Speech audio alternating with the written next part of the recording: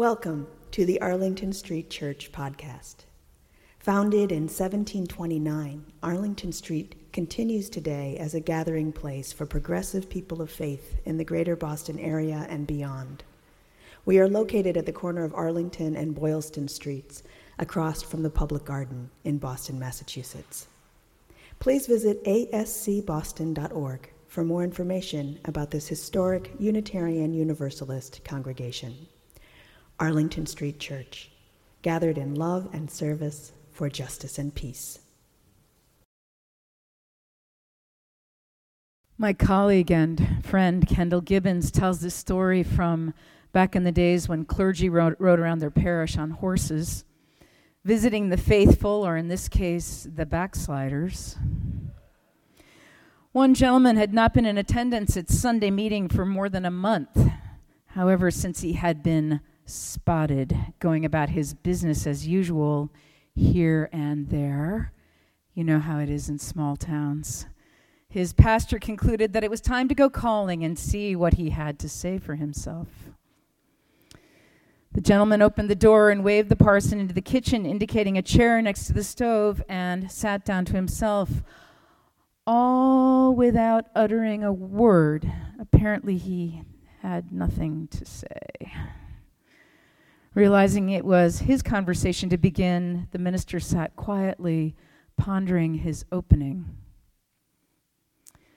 Without a word, he picked up the gentleman's fire tongs, reached into the stove where the fire burned brightly, plucked out one glowing coal, and set it on the coal shovel. The ember slowly but surely died out to a cold lump, which the two men contemplated.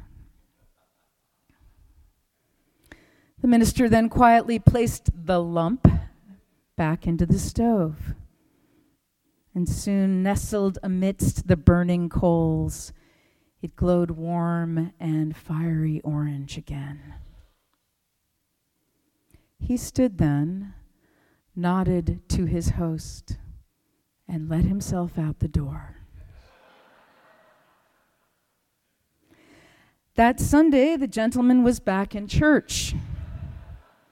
He never missed a Sunday after that, or so it is said. You know, I'm obsessed with the epidemic of loneliness in the United States. On this Covenant Renewal Sunday, I want to visit that topic again. Last year, a large-scale survey by the healthcare provider Cigna concluded that most Americans suffer from strong feelings of loneliness and a lack of significance in their relationships. Nearly half say they sometimes or always feel alone or left out. 13% say that 0 people know them well. I doubt that those devastating statistics are unrelated to these devastating statistics. It is predicted that this year, 45,000 Americans will take their lives, and more than 70,000 will die from drug overdoses. There are many and varied analyses of why this is so, and the why is interesting. But it's not so interesting as the solutions for interrupting this soul-searing trajectory. Senator Ben Sasse of Nebraska recently published a book called Them, Why We Hate Each Other and How to Heal. He argues that it's not politics that's dividing Americans and bringing us down. It's loneliness. Here's the part of his book I recommend. He talks about a pervasive feeling of not really having a place we think of as home, a community in which people know and look out for each other and invest deeply in their relationships. Sports Illustrated calls it that hometown gym on a Friday night feeling. By way of a cure, Senator Sass is not necessarily suggesting the return to a neighborhood in the traditional sense. The trick, he says, is learning how to invest intentionally in the communities we call home. In my life, this starts with talking with Mr. Kim, the retired scientist who does my dry cleaning, and with Emily, who's applying to law school, but meanwhile helps me at the circulation desk in the library, and with Lorena, who is finally able to bring her teenage daughter here from El Salvador and makes me a salad when I'm too busy to bring lunch from home. From there, it goes to acting for the common good, the Commonwealth. Jen Hoffman, founder of Americans for Conscience, notes that individually our impact is limited.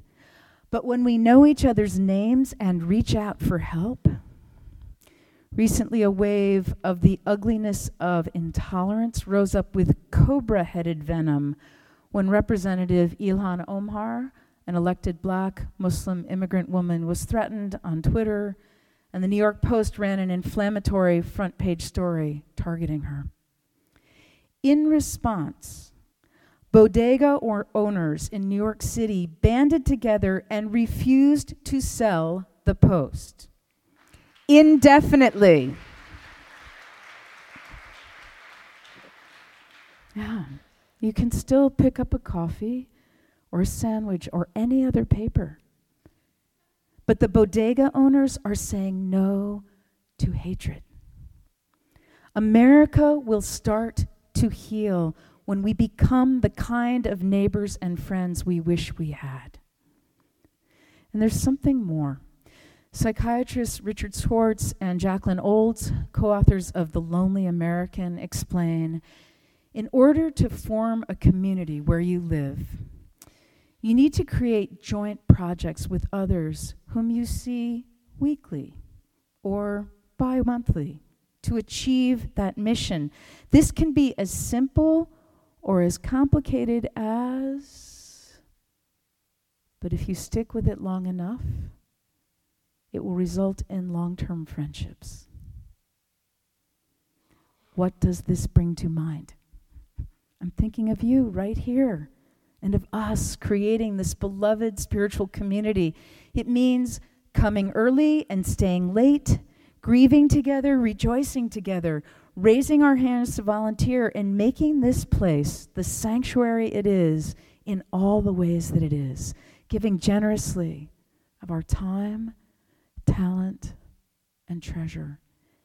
It means hanging in through thick and thin. This is the opening of Marge Piercy's poem, To Be of Use. The people I love best jump into work head first without dallying in the shallows and swim off with sure strokes almost out of sight. They seem to become natives of that element, the black, sleek heads of seals bouncing like half-submerged balls. I love people who harness themselves, an ox to a heavy cart, who pull like water buffalo with massive patience, who strain in the mud and the muck to move things forward, who do what has to be done again and again. I want to be with people who submerge in the task, who go into the fields to harvest and work in a row and pass the bags along, who stand in the line and haul in their places, who are not parlor generals and field deserters, but move in a common rhythm when the food must come in or the fire be put out. All of this, who we are, what we love, what we're doing here together, all of it demands an investment from us, and some of it costs money. I find myself really moved by the way Doug Muter, who's a member of our congregation in Bedford, talks about pledging. These are his words.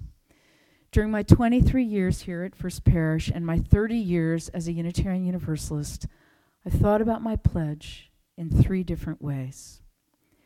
And what that's really about is that I've experienced 3 very different relationships to this congregation.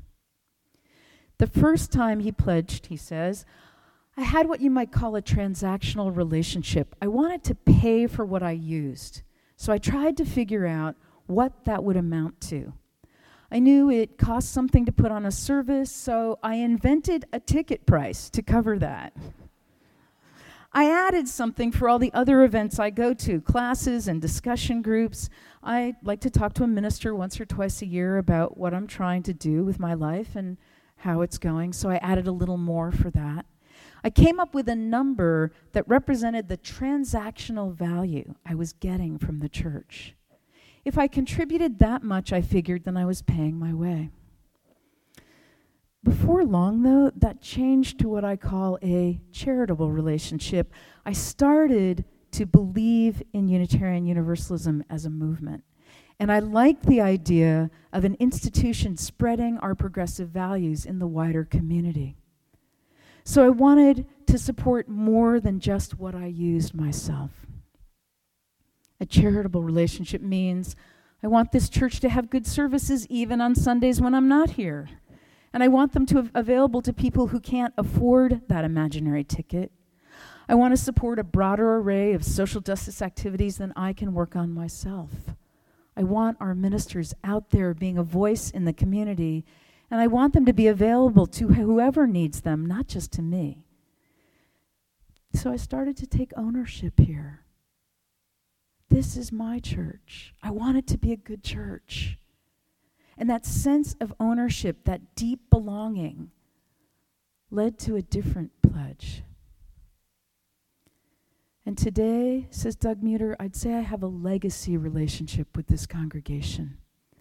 There aren't many things you can do in life that leave a mark on the world, something that continues through the years, maybe even beyond your lifetime. Most of what we do evaporates almost as soon as we finish doing it. But the people who started this congregation left a mark that we can still see. He concludes, we inherited this place, this institution, this ethic, that love is the spirit of this congregation. We've inherited all of this from the generosity of the past, and we're still benefiting from what they did. I'm paying for it now, and I'm paying it forward. What does it mean for us to take our place among the ancestors? What does it mean to you? This is a question each of us is called to answer, not with words, but with action. This congregation was founded in 1729, 290 years ago. Today it's in our hands. And how it goes forward is up to every one of us. So I can't stop thinking about this story that I just heard. A gay man from Chicago who goes by the Twitter handle @TweetChizone writes, "Oh God, I can't even tell this story and not cry. I used to manage a gay bookstore when bookstores were still a thing. And one night a caller says, he thinks he might be gay and he's considering self-harm. I'm thinking, we're not a crisis center. But as long as we're talking, he's safe, right? So I talk to this guy and I answer questions and I try to be encouraging, and I'm maybe sounding a little frantic, and I'm definitely ignoring the 4 or 5 customers in the store. And then this angel of a woman puts her hand on my shoulder and asks for the phone. My turn, she says. And she, this 50-something-year-old lesbian, takes the phone from me and talks to this stranger. And then a line forms behind her. Every customer in that store knows that call, knows that feeling, and every person takes a turn talking to that man. I can't stop thinking about this story in part because I know, beyond a shadow of a doubt, that every single one of you here, queer or otherwise, would have taken that phone call, figuratively, if not literally. Over and over, you have amazed me with your kindness and your caring, your devotion, and your generosity. I am positive that you have no idea how many lives you've saved by being here for those who have come through the great doors after you. That's what it means to take our place among the ancestors. We line up. That's what calls us to give and give generously. So this beloved spiritual community is here for us and for those who need us but haven't found us yet, and for those who will come after us. Beloved spiritual companions, nestled among the burning coals, a single piece of coal glows warm and fiery orange. Through our gifts of time, talent, and treasure, may we be of use. Let us cultivate a legacy relationship with this place, pay for it now and pay it forward. This beloved spiritual community is in our hands. How it survives and thrives is up to us. Let us line up to answer the call. Amen. Thank you for listening to this week's podcast. We would love to hear from you via email at office@ascboston.org or through our Facebook page. If you would like to support the good work of Arlington Street Church, please consider a contribution by check in the mail or through our website, ascboston.org.